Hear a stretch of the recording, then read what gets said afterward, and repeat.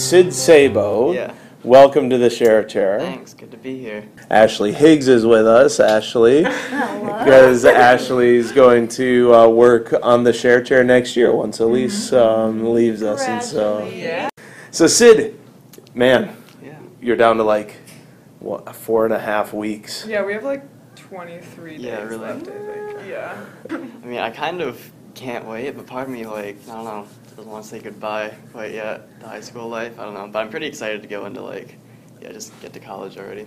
So where are you headed? I'm thinking Ferris State University for television, digital media production. Start in that digital media world. Right. Like, where did that... So you love this. Yeah, I think it's pretty fun. It all started in elementary school, actually. My friends and I would make stop-motion videos with Legos. You know, just you build your little set, you lock your camera onto a tripod. Usually, we didn't really have a tripod when we started out. We got one, but it didn't make them much better.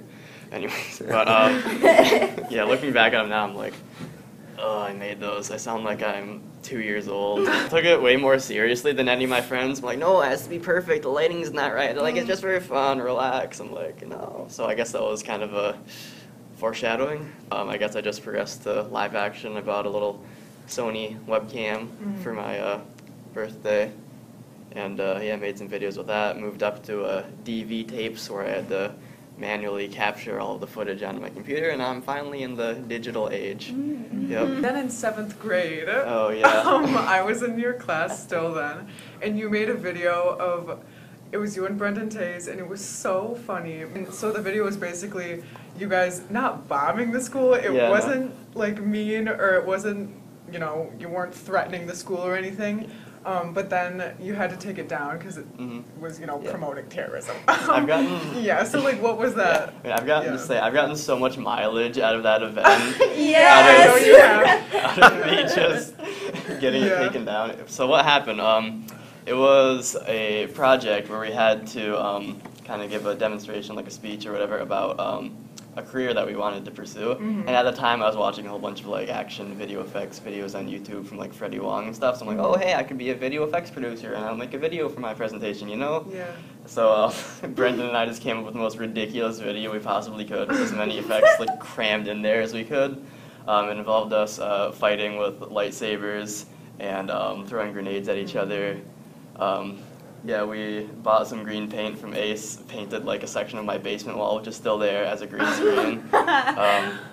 Obtained some special effects, video effects software, completely legally. That out. And yeah, so I did that together.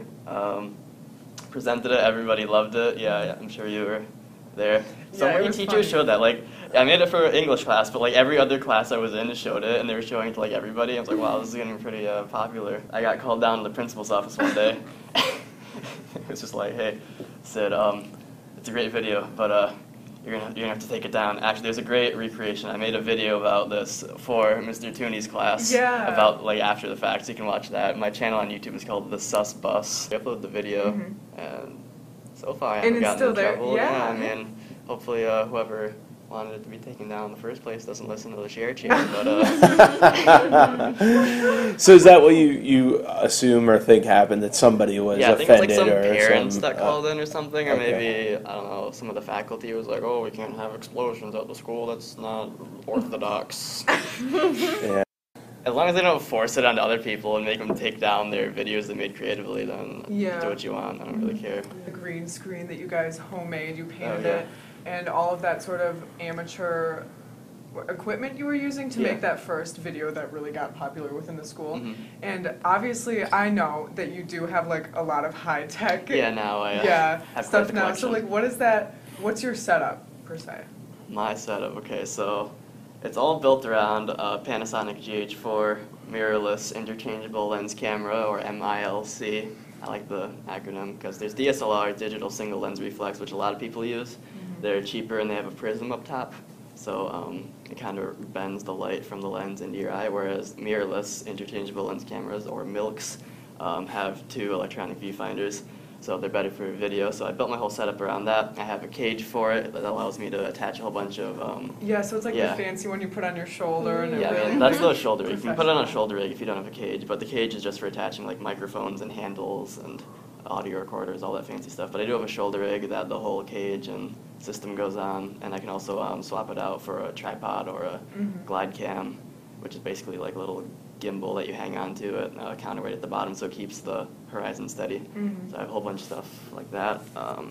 Audio is another important thing. I have a boom pole and a Tascam DR60 Mark II linear PCM recorder with a Rode NTG2 shotgun microphone and a dead cat wind buster, which looks like a dead cat. It's the name of the product. It's a dead cat. And so I know with all of this equipment, you actually do your own work, like with the stuff for other companies, per se, I guess. Yeah. Like, and you get paid for that. My friend Quinn and I did some work for Muskegon area school districts. They have this new program called Little Scholar where it distributes these learning tablets, like little iPad type things, to preschools all around the Muskegon area.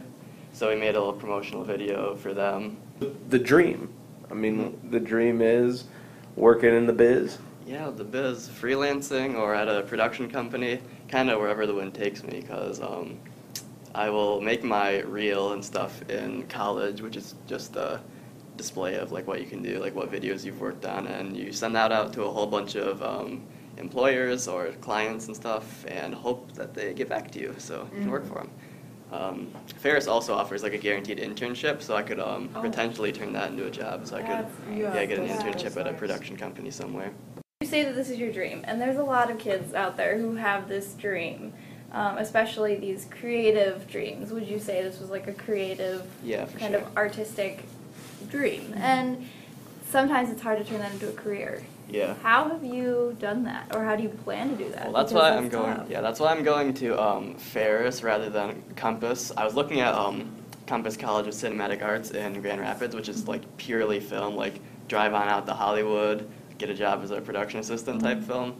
But Ferris offers both film and like broadcast TV training, so I feel like that diversifies my skill set further than just pure film. So I could work for any number of TV stations as like a technician. I don't have to be creative. I could freelance making videos on the side as well.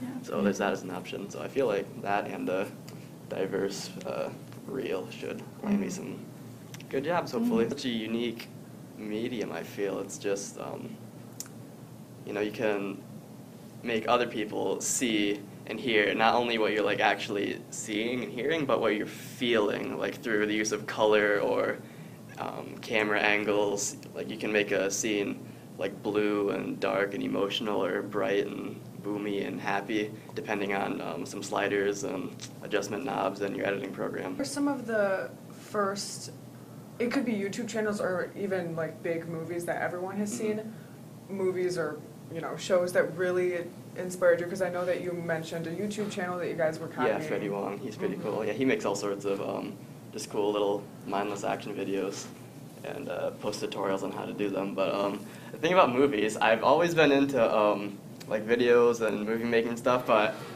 movie culture and stuff, I'm kind of, I don't know, I can't name a ton of actors. Like people always, oh, like you're into movies and stuff, who's your favorite? I'm like, I just make these. So actually my project for this summer, I'm trying to watch a new movie every day, like all of the classics, like from classic films to like indie films to even bad movies that don't do things right, so I can see what they did wrong and hopefully you can learn so much from learn that. from that that. would be so So cool. hopefully getting better versed in like film culture and theory as well. And what are your favorite stories to tell? Like, what do you like to film the most? I like to film the absurd, I'd say. Like doing something that you wouldn't expect, or like satire, like criticizing, not like criticizing, but just playing off of popular culture and such. I guess this would primarily be towards people who, just like Ashley said, sometimes it's hard to pursue a career that's more in the creative area. Yeah, competitive. Very competitive. So what advice would you give younger people who want to do this maybe, but are struggling to, come to terms with the fact that it's going to be hard? For now, just make movies and do what you like. You can worry about the career stuff when you're in high school. Just learn how to make films. When you get a little bit older, find some like internet communities or local film groups to make videos with, talk about films, watch films. Yeah, just play around with editing software, do a bunch of tutorials on the internet. Internet tutorials are a huge one. Mm-hmm. That's how I learned everything I know. That's the Share Chair. thanks for coming on the Share Chair. Yeah, no problem. Yeah, thanks, Sid. Yeah, thanks for having me. Thank you for listening to this episode of The Share Chair. Stay tuned next week for a new episode.